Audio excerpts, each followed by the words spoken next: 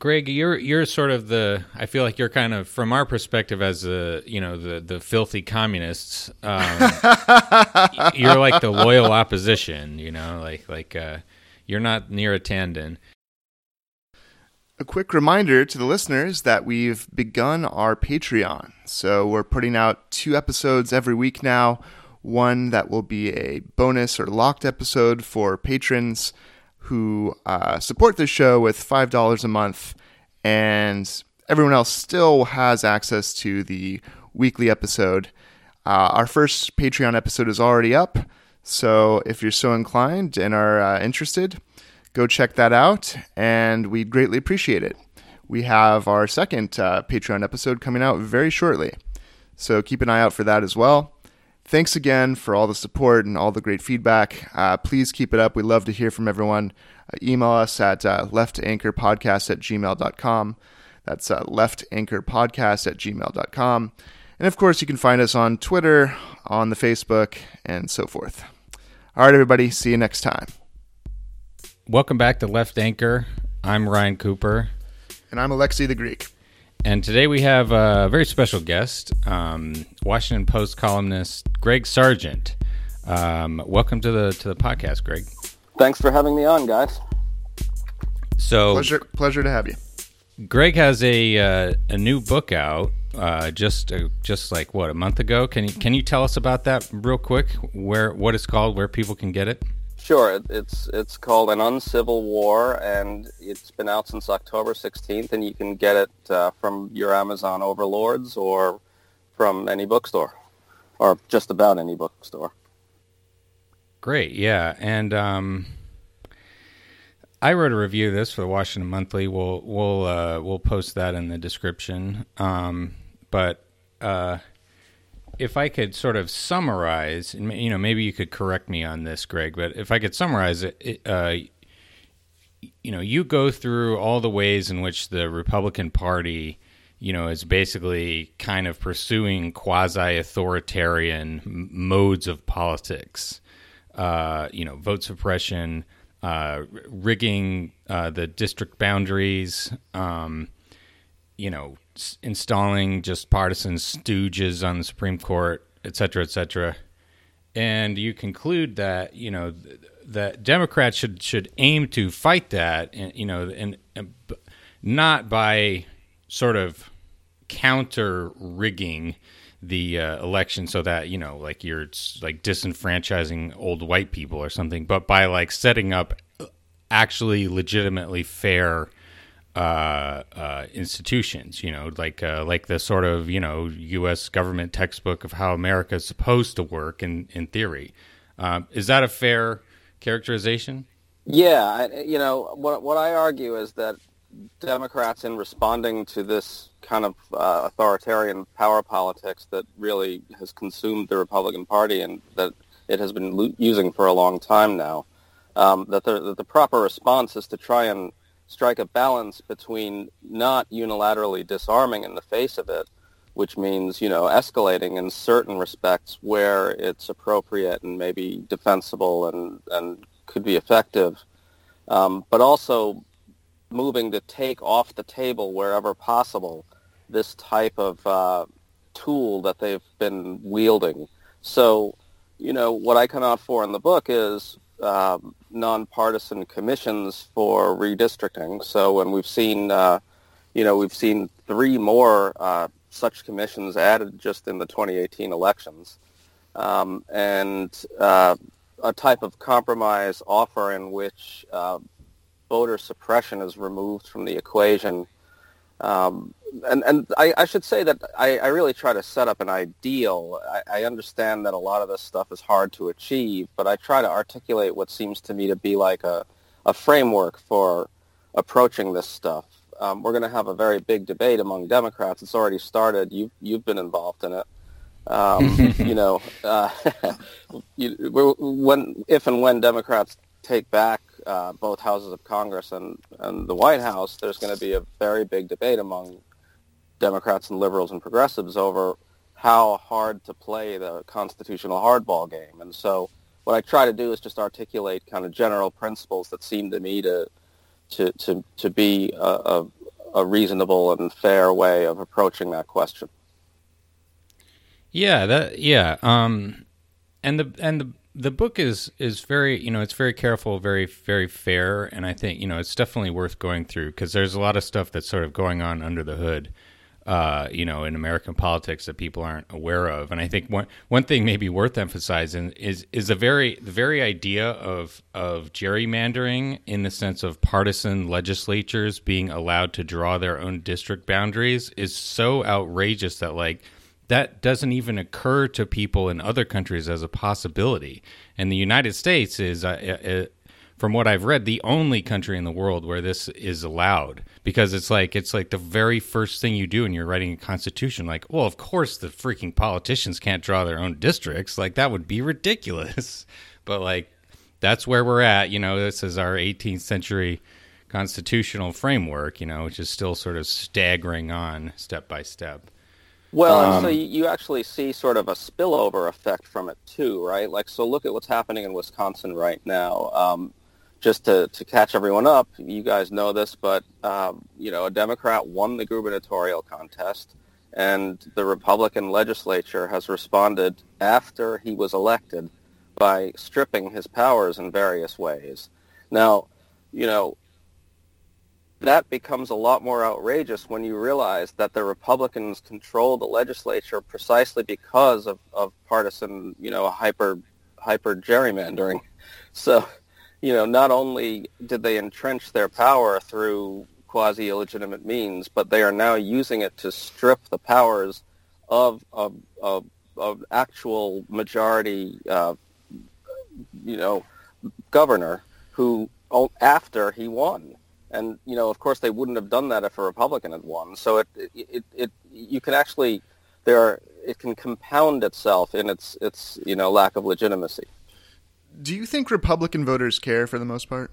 I mean, seriously, we assume as leftists or I think I see Democrats especially assume that merely the charge of being anti-democratic will have efficacy amongst the broader population. But, like, we've seen in polls and various responses to Trump's authoritarianism and anti-democratic mode of politics that it seems to be favored, and the power grab itself seems to satisfy at least the base.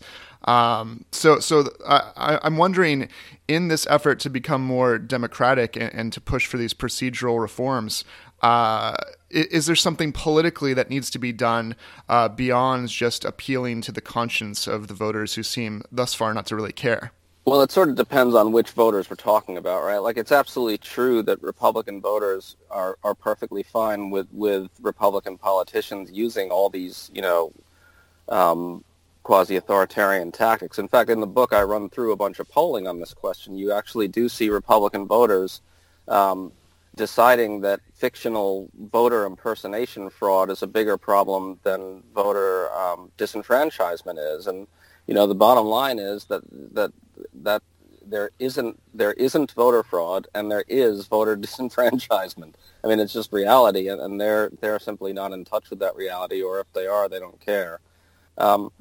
One of the most interesting interviews I did for the book was with a Republican pollster who's, he's a prominent guy. He's named in the book, and he candidly talked about why Republican voters support these types of authoritarian tactics. This is a guy who has done, years and years of focus grouping and polling among Republican primary voters for Republican candidates of all different kinds. And what he said is that the Republican electorate is deeply convinced that there's a shady alliance underway between Democratic voters and minorities and undocumented immigrants, Democratic politicians and minority voters and undocumented immigrant quote-unquote voters, in which Democrats use social spending to buy the support of these voters who often vote illegally for them. And so once they're persuaded of this, they greenlight any tactic by Republicans in the belief that it's actually a legitimate response to what Democrats are doing, which they aren't doing. But that, and what I took away from that mainly is that for Republican voters, voter suppression efforts really are very much about race, right? And so, to your question, I don't know if we can win over Republican voters on this stuff, but I do think we can win over independent voters. It seems to me that independents really have they're willing to condemn corruption in the electoral process or in the governing process, whether it's done by Democrats or Republicans. I'm talking mainly about pure independent voters, and even some Republican-leaning ones. And so, it's a little hard to say whether we can really build a majority coalition around these ideas. But one thing we do know is that when Republican corruption is really kind of, off the charts, they lose big time. And corruption is a big part of the Democratic messaging against them in the process of beating them. I mean, think of 2006, right? The Republican Congress was just, saturated with corruption, and Democrats won both houses on an anti-corruption message and a pro good governance message. And then the same thing just happened in 2018, right? The White House is just deeply saturated in corruption and self-dealing of all kinds, and the Republican Congress was not just kind of looking the other way, but actively enabling it and shielding Trump from accountability. And there's really no question that was a big part of why Democrats won such an enormous victory, right? Poll after poll showed sizable majorities wanted a check on this guy. And so I think we can build majority coalitions around, good governance and good politics. Two just like sort of data points if people have missed these stories. So, you were talking about the Wisconsin State Assembly and how they have, I think, successfully now passed a bunch of bills to basically like core out the powers of the governor. So in the election in 2018 for the state assembly in Wisconsin, Democrats got 53% of the vote, Republicans got 45%. So huge vote margin in favor of the Democrats. But Democrats got 36% of the seats and Republicans got 64% of the seats. So a huge super majority of seats off of an 8-point loss. And that is the amount of, a handicap there. Yeah, it's incredible. I mean, that's what I'm talking about, this compounded corruption, right? Like, they shouldn't even be there, and yet they are, through quasi-illegitimate means. And then they use that power to strip away the, the core governing powers of the Democrat who was elected by a majority, precisely to do the things that they are stripping him of the ability to do. And the second thing I wanted to mention is just this unbelievable situation in the North Carolina 9th District. So this is, for people who haven't been paying attention, it's a scenario in which it appears virtually certain that a paid Republican operative in one or two counties, like Bladen County and Robeson County, I believe, in this district, was basically conducting an electoral fraud scheme, not a voter fraud scheme, not a scheme in which like voters conspired to do illegal voting or whatever, but in which someone controlled the machinery of electoral administration, specifically absentee ballots, which he illegally, it seems, paid people to collect and then, in some cases, fill out for themselves, and then probably destroyed a bunch of them for the Democrat who lost by like 900 votes, and it looks very possible through the election to the Republican in this way. And the Republican response to this, just this is basically how the Iranian conservatives stole the election in 2009. That sparked the the green uprising in Iran. The response from conservatives in North Carolina is we need to stop people from voting from absentee ballots altogether, except for troops. Because look, you said there's no voter fraud, but there's voter fraud. We did it, But also, we should certify the election immediately and stop complaining. So, just the amount of bad faith is it's mind bending, and you see that there's no bottom here. It's just like bad faith all the way down. You're never going to get. That is exactly right, and a lot of these voter suppression and gerrymandering efforts are also saturated with the same kind of bad faith, although maybe they don't cross into criminality, right? Yeah. I mean, the notion that we need to have voter ID because of fictional voter impersonation fraud is absurd enough on its face, but then it's actually used expressly to disenfranchise Democratic voters through targeted, methods that allow some voter ID types and not others. And so it's just, to do that and then just claim that you're doing it in the name of good governance and clean democracy it's just like so preposterously ludicrous that you don't even know how to begin to explain it. Yeah. Any thoughts, Alexei? You got a question? Yeah. So, I mean, I have a number of questions. The anti-democratic actions of the Republicans have been and are always clear and upfront, and they seem not to bother the supporters. Would you say there are any anti-democratic actions within the Democratic Party establishment that are problematic, that tend to keep part of the coalition from having influence or seek in its own right to kind of have elite or donor class power enforced without allowing kind of democratic processes to inform the politics of the party? Yeah, I mean, I think in 2016, the DNC got pretty problematic at times, although it was very complicated. I actually did a fair amount of reporting on some of the bigger stuff and around the debate schedule. I don't know if your listeners remember, but Hillary our listeners remember everything. Yeah. But Hillary Clinton's campaign wanted to limit the number of debates, and they essentially were in talks with the DNC over that, and it was a little more complicated than it was often portrayed as, because the DNC was in some ways in a legitimately tough spot because some campaigns wanted one thing, other campaigns wanted another thing, and they kind of had to get the balance right. But I think it's pretty clear that the DNC erred on the side of limiting the debates in a way that favored Hillary. And that, that's pretty questionable, I thought. And, I think we're going to probably see a bit of a different landscape this time around, because there's not going to be like one establishment favorite in the same way. But, I think we're going to essentially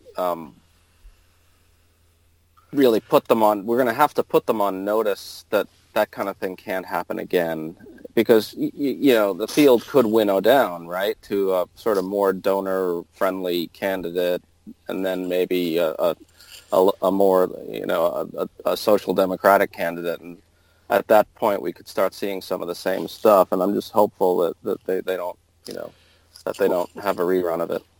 Well, apparently Liz Brunig started the 2020 primary already. Apparently, the whole uprising for and against Beto has launched 1,000 ships. I don't know. It seems to be underway already. Never a dull moment. Yeah.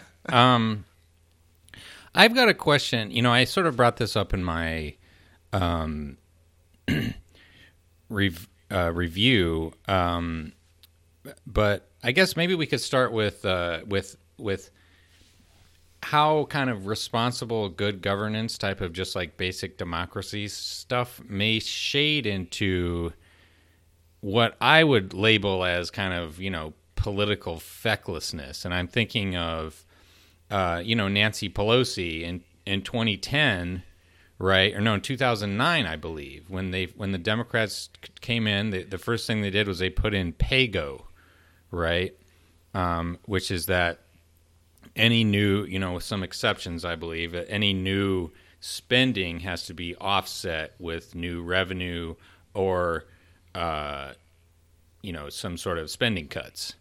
And that, in the context of a recession, especially like the worst recession in 80 years, that was just like really stupid, because it handicapped their ability to spend in an environment in which spending was even looking at it from a technocratic sort of economic productivity standpoint, was absolutely the thing you should be doing as much as possible. Just fling money out the door. Who cares if it's not even getting anything very good? Just get it out there.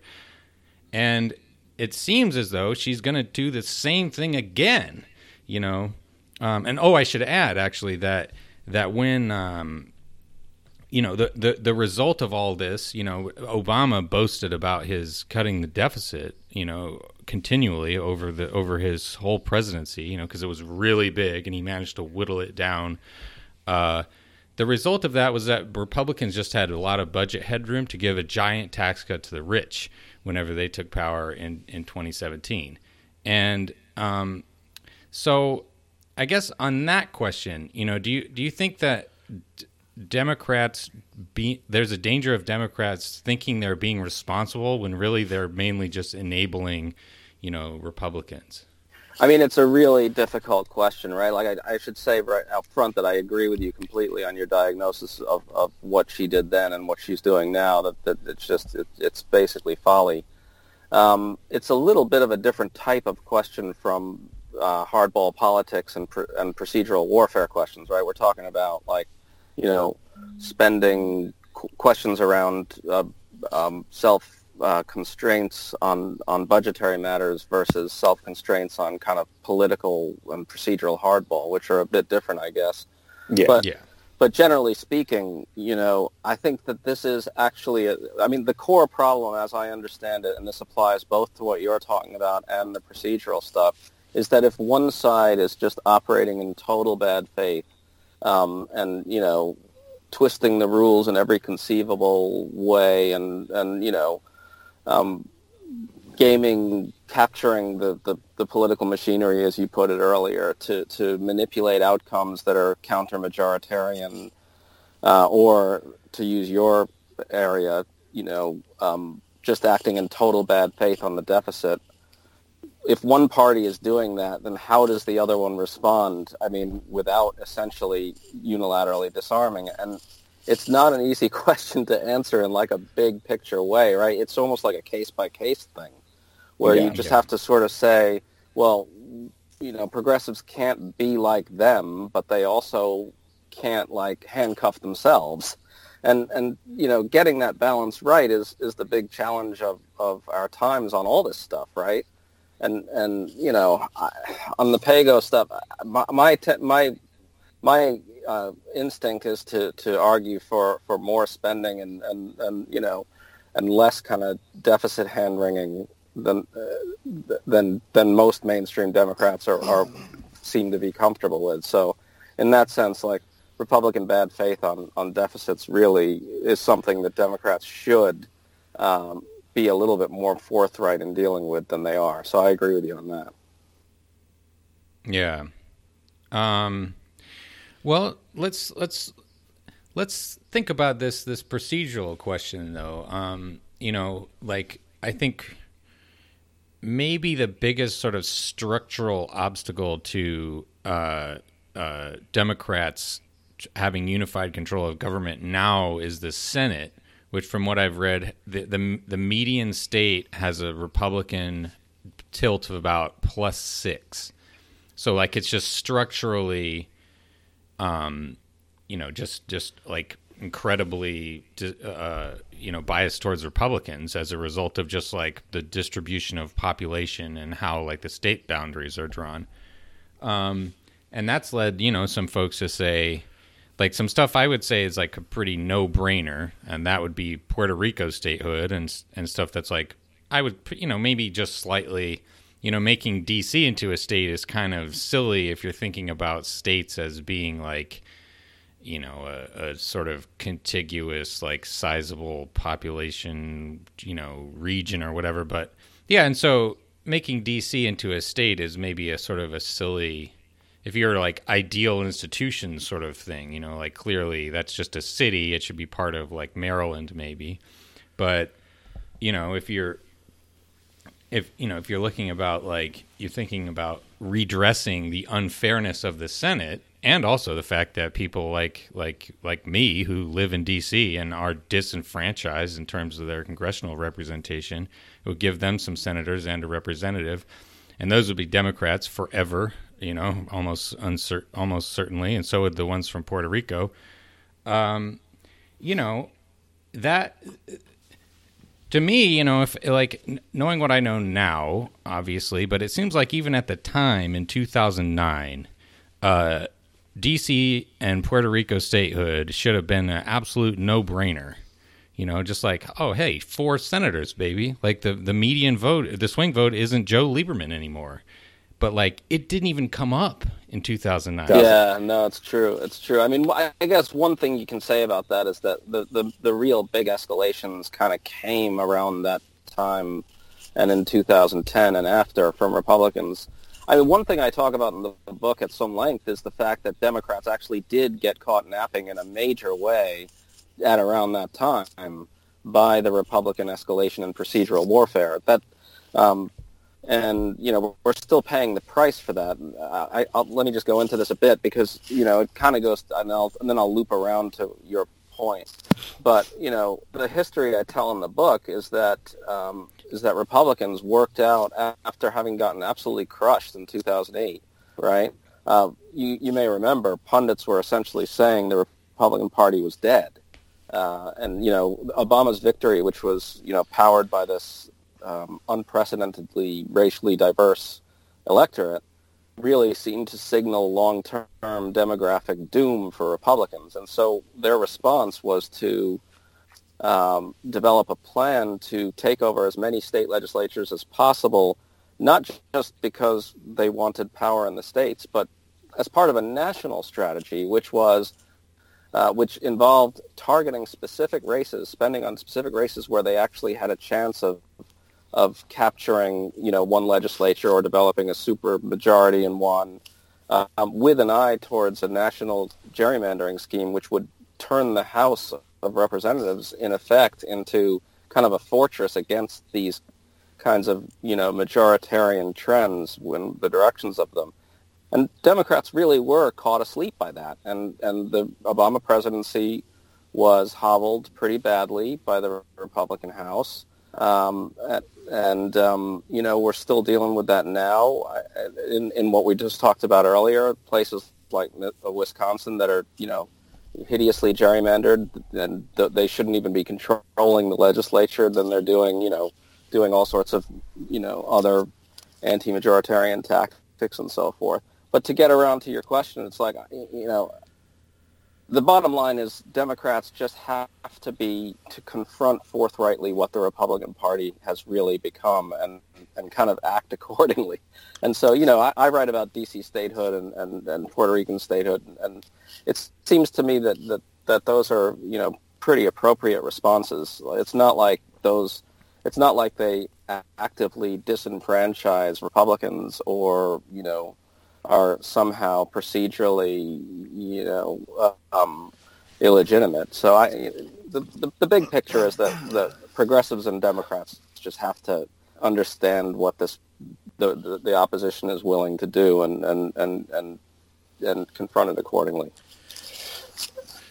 Do you think, Greg, that as important as the push for democratic procedures to counter the authoritarian kind of elite anti-democratic rigging of the Republican Party, in order to actually get people to embrace that as a vision of what should be kind of what can mobilize people to get involved in politics, to vote, to do all those things, there needs to be a substantive vision of actual policy ends and actual you know, not just procedural goals, but goals in terms of countering Republicans and even some Democrats in terms of what politics will do for people.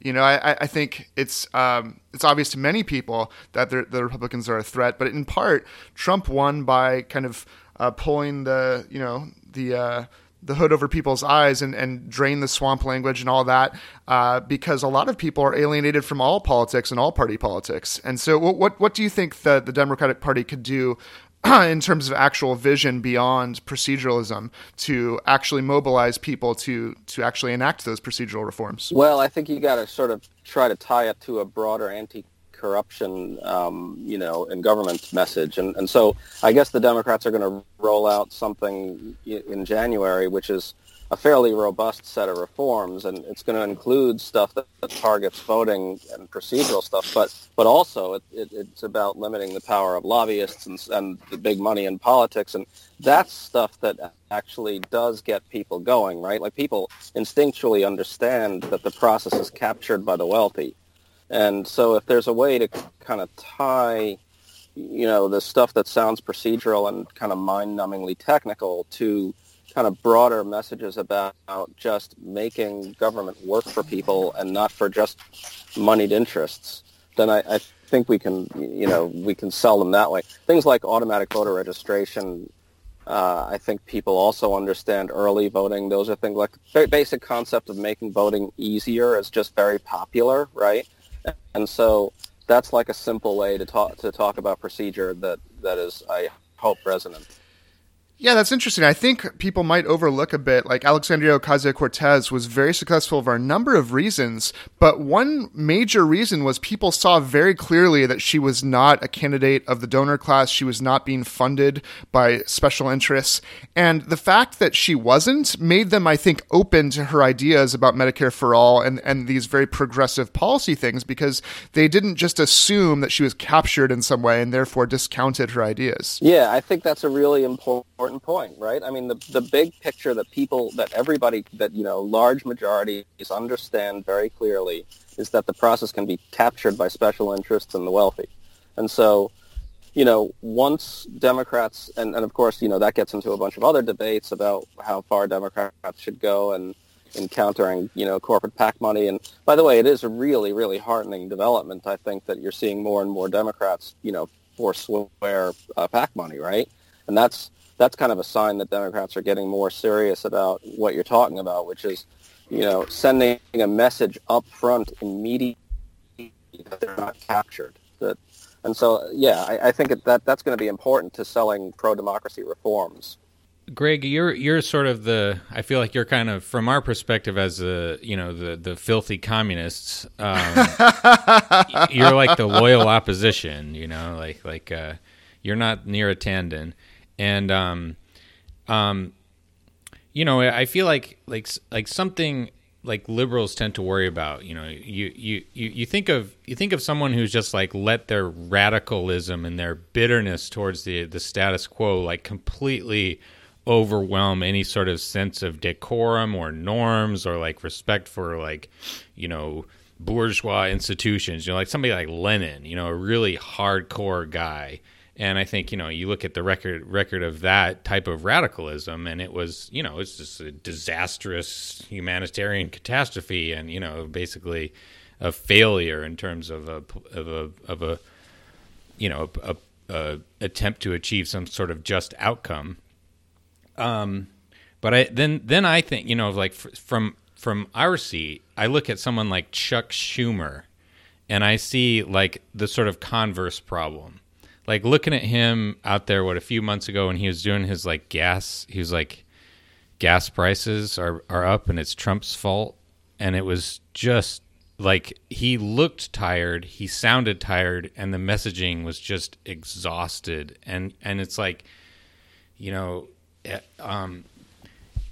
I guess it's not really about procedures per se, but just about like, are there, I think Pelosi has some of this. But I don't think Chuck Schumer has any of the kind of like the steel, the fire in the belly, like the willingness to like go out there and like throw some haymakers, knock people on their butt. Like, do you think that's a problem in terms of confronting the Republican assault on our democratic institutions? Yeah, I mean, I do, and to go back to what I said earlier, you know, the basic posture needs to be, the foundation of the basic posture of Democrats and liberals needs to be a forthright acceptance of what Republican power politics is really about, right? And so, yeah, when Schumer talks about gas prices, I find it frustrating.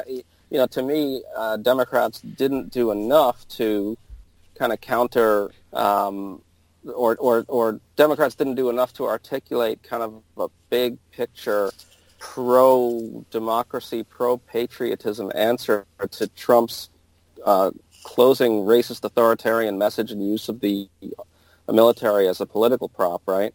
Yeah. And also to his, you know, constant abuses of the process in every conceivable hideous way. I agree that Democrats have to do a better job of just being much more forceful in articulating to people what this party, especially under Trump, really is doing to the country.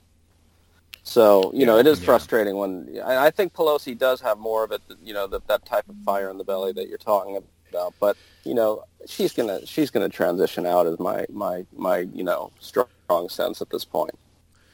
Well, you know, one concern as you know, left anchor, we're concerned too with not having any Republican or Democrat that might, you know, even hew to procedural norms in a way, but that quietly, like Obama did, deports, you know, millions of people, or drones, you know, half the brown population of the world.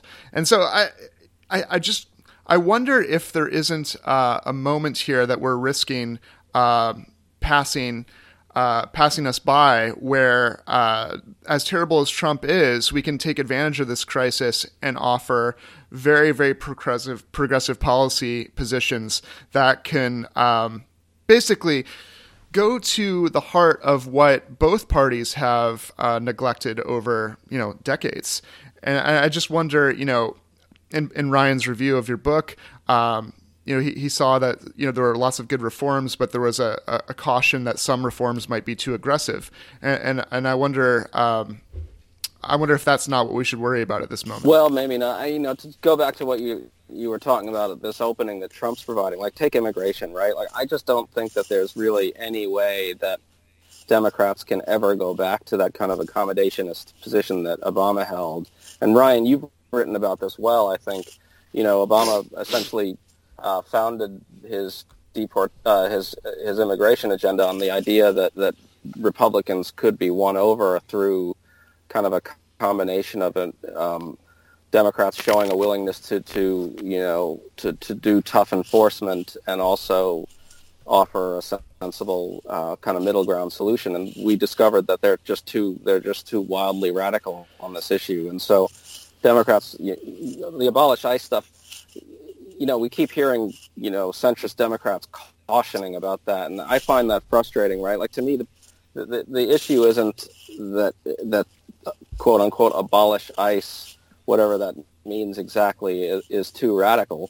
The Democrats need to essentially stand for a complete rejection of xenophobic nationalism and cruelty in immigration policy, and so, in that sense, I would agree with you that there's no going back to, I sure hope there isn't anyway, going back to that kind of accommodationist position. On the procedural stuff, I guess what I try to do is strike a balance in the sense where I say that, you know, and this is I'm articulating a principle here, right? Like, to me, progressives win when the process is good and democratic. So to me, the big picture is that I don't think progressives can embrace anything that is fundamentally illiberal, if that makes sense, right? Like, to use the example that Ryan brought up early in the broadcast, you know, there's no way Democrats are going to support, you know, voter suppression efforts targeted at aging white people, right? I don't think any progressive would support that, right? And you know, Democrats, by the way, have a long history of terrible gerrymandering too, but after what Republicans did in the last decade, I can't, you know, it's unthinkable to me that they would do it at this point. They can't, I mean, right? Like, so it's to respond to your question, Alexi, right? So you kind of do have to worry a little, right? Because we don't want to stray into essentially kind of following the nihilistic right into this kind of authoritarian politics, do we? So, and look, there are going to be cases where we disagree. Like there might be one thing that I think is a little too aggressive or illiberal, and someone else might think, well, it's actually kind of justified. That's fine. What I want to, establish as a basic principle is that we, not everything, we can't do whatever we want, basically, right? There have to be some limits on procedural hardball and that sort of stuff. Oh, absolutely. No, I think if anything, the left or leftists that I'm referring to want to make things more democratic, I suppose, rather than less. Right, and so those are things like things like automatic voter registration are, those are major reforms, right? And those are pro-democracy reforms, and I write about in the book endless, a lot of stuff about why I favor that. But so, that's a little different than, say, something like, embracing court packing or I think, there have been a few of the really, the power progressive types have actually come out for things like, absolutely embracing things like gerrymandering, if only to force Republicans to stop doing it. I draw a line there. It should be pro-democracy, right? Like that, we need to be for democracy and not embrace things that are illiberal or anti-democratic. That's the framework that I try to establish. And, if you can talk me out of one thing or another, that's fine. But, Would it to press you on that one a little bit, in the context of like 1935, when FDR was using his Democratic majorities, I guess mostly obtained through democratic means, to try to push through legislation to, fix the Depression that was like threatening to destroy the country and the world, and the Supreme Court kept striking them down on like basically Lochner Doctrine horse shit. What was it not sort of pro democracy to more or less threaten to try to overthrow the tyranny of 9 or 5 people, actually, the four horsemen of reaction, as they called them back in the day, plus the one guy who did flip, to say that like, no, the people need to rule, listen, I'm with you on that. Like, so, here's the complication as far as I understand it, so there comes a point at which a serious escalation becomes justified, right? If the other side is manipulating the process in just such, a profoundly anti-democratic way, and the only way to break through is to start to really push the procedural envelope in a huge way. I think that there are points at which that becomes justified, right? I'm just trying to establish as a general principle that we don't go in there saying we can do whatever the F we want. Yeah. You know what I'm saying? Yeah. I'm with you. I am with you on that one. Like the court packing effort by FDR probably did help produce a breakthrough that made the system more democratic, right? And so, that's a good argument. Although I think there's some contestation around that among some historians. But generally speaking, like, here's another way to think about it. Sometimes the exercise of power is the right thing to do, right?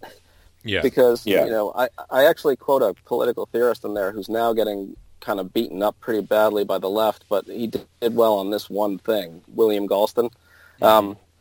He's getting knocked around right now, understandably, I think. But on this one point, he was really kind of prescient and sharp. He said that, hardball is political hardball. This is an old essay, right? And it's remarkable how well it holds up right now. He argued that political hardball is actually not just justified, but the correct thing to do, because voters are entrusting you to use their power, to use their power and their own power. Yeah. Right. Yeah. And so not using it is in a way kind of an abdication, and I agree with that. Like I kind of embrace that. It's just and the types of situations you're bringing up really I think, illustrate that. There comes a point at which you do need to use power. I just think that the complication is to get it kind of right and really figure out when it actually is justified and when it crosses over into something that seems in some fundamental way, anti-democratic or illiberal. Would you agree that Democrats tend to hamstring themselves when it comes to, say, bold programs like Medicare for All or whatnot, when they want to have all the policy details ironed out before you can even discuss the possibility of it being proposed, and such kind of hamstringing of a more progressive policy vision?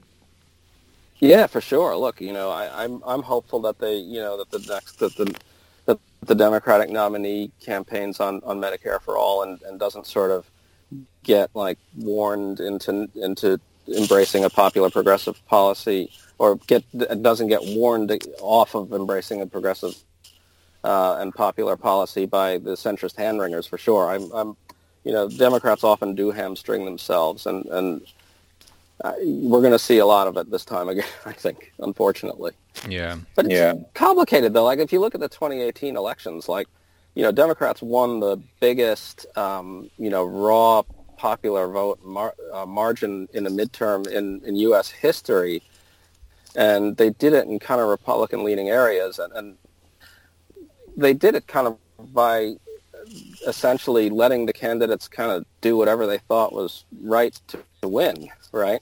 And so you had this kind of interesting combination of very progressive candidates winning in not just, heavily Democratic areas, but also in some red-leaning areas. But then you also had kind of the, more moderate Democrats winning in tough areas too, right? By embracing just pragmatism and talking about fixing roads and funding schools. And so I'm kind of a big believer in letting candidates just do whatever they want. Whatever they think is right to win, in terms of, what they embrace. So yes, as long as they don't then put Manchin, or as I call him, Munchkin, in charge of energy, right? That is just inexplicable. I just, it's just, Schumer's not going to stop that. No way. No, he's not. It's very frustrating for sure. Anything we haven't touched on so far, either in your book or otherwise, that you think in this moment? I mean, there's a lot going on with Trump and the Cohen stuff. So, just anything you'd like to talk about that we haven't touched on?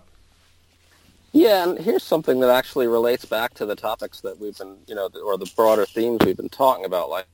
So here's another way that I'm really worried the Democrats are already hamstringing themselves out of this kind of, kind of queasiness or lack of spine and conviction that you guys have been talking about. You're seeing this debate right now about, we got to be careful not to, investigate Trump too aggressively, right? We got to govern. We can't investigate. And it's this is precisely the type of thing where Democrats totally needlessly hamstring themselves, because it's going to make, whoever the contemporary version of David Broder is happy, right? I mean, you know what I mean? It's isn't, it's like a completely made-up conflict, or a completely made-up tension between, investigating and governing, right?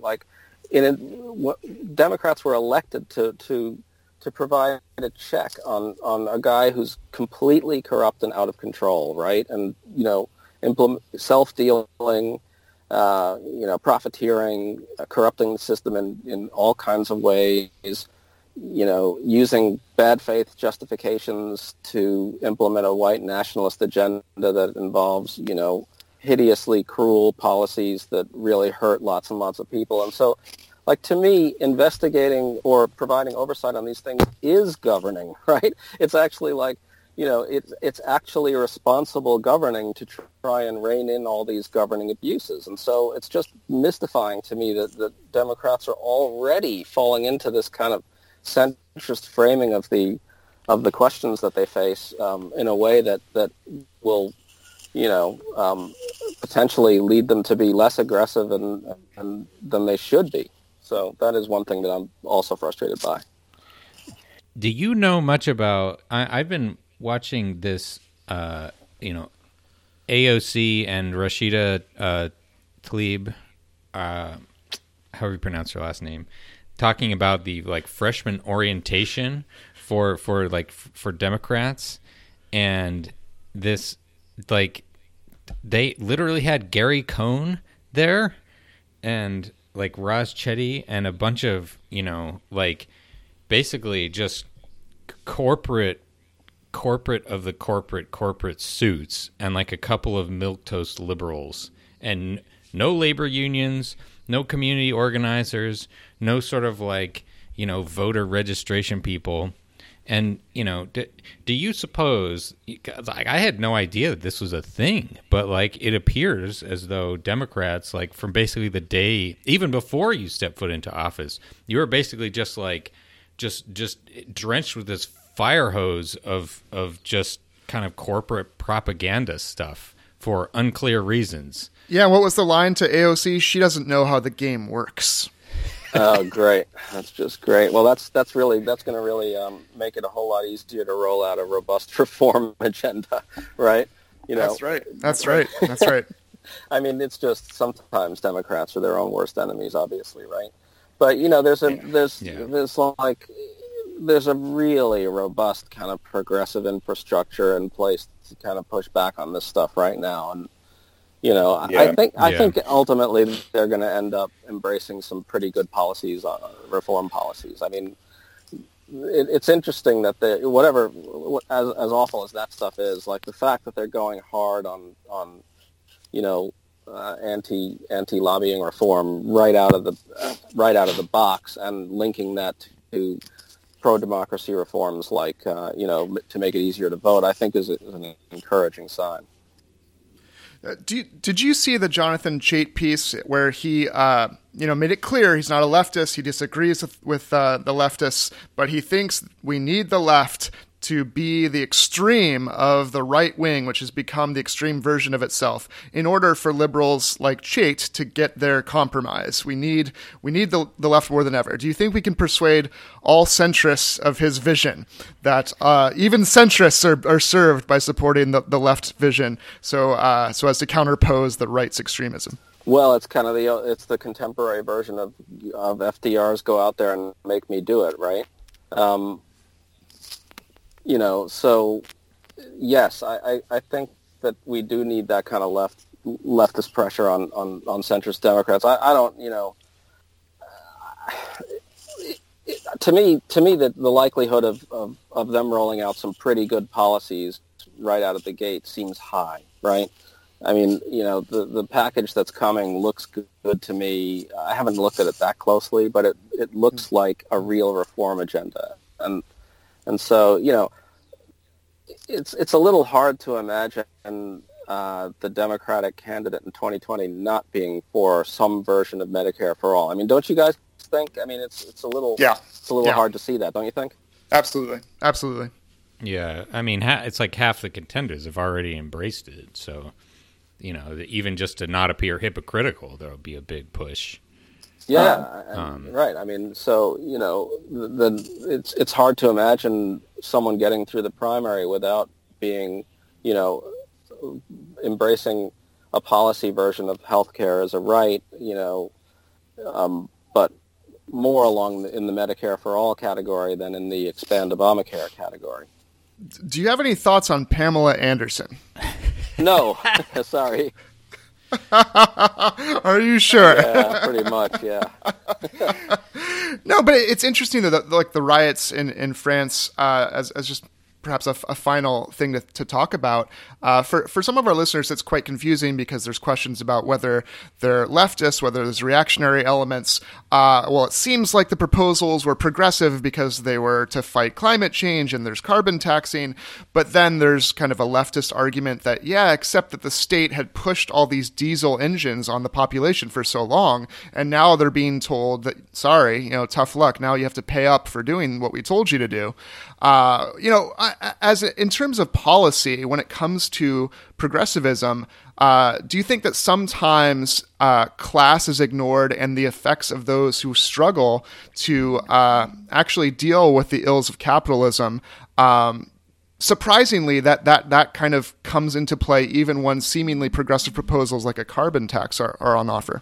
So do we need to be careful about policy proposals like a carbon tax for climate change that don't recognize some of the structural sources of inequality and harm that are done to those that cannot maybe afford those kinds of answers to climate change? And just the idea that we're fighting climate change seems good enough to support any proposal, but sometimes the deleterious effects of that proposal kind of redounds to people who unfairly suffer, right, at the hands of the policy. I guess that's one analysis of what's going on in the riots, right?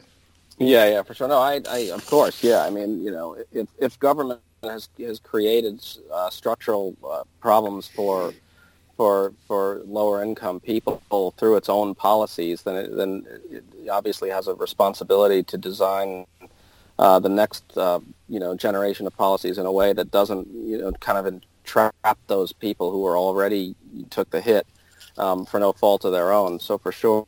So just to end on, I don't know if this is really a light note or not, but I don't know if you saw Trump's tweet about the Paris stuff. I think he quoted the neo-Nazis who were saying, there was apparently some chanting of "We want Trump," and I haven't had a chance to track this down, but I think Howard Dean. So Trump tweeted out, France is chanting "We want Trump," right?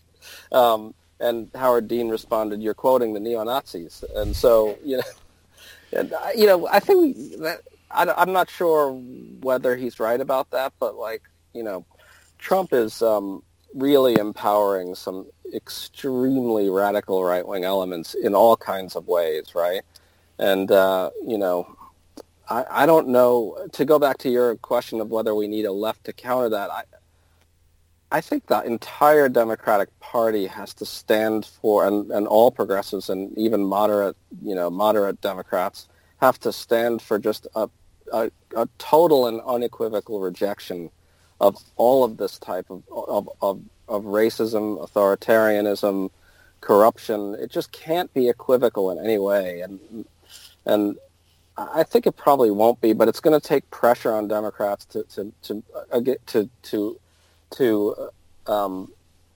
adopt that posture kind of unabashedly, because as you guys have been saying throughout, they just are always afraid of their own shadow, and then whenever a centrist warns them against overreach, they decide to believe it, which is which is just and there's just no reason to do that. I mean, this was an epic wipeout for Trumpism and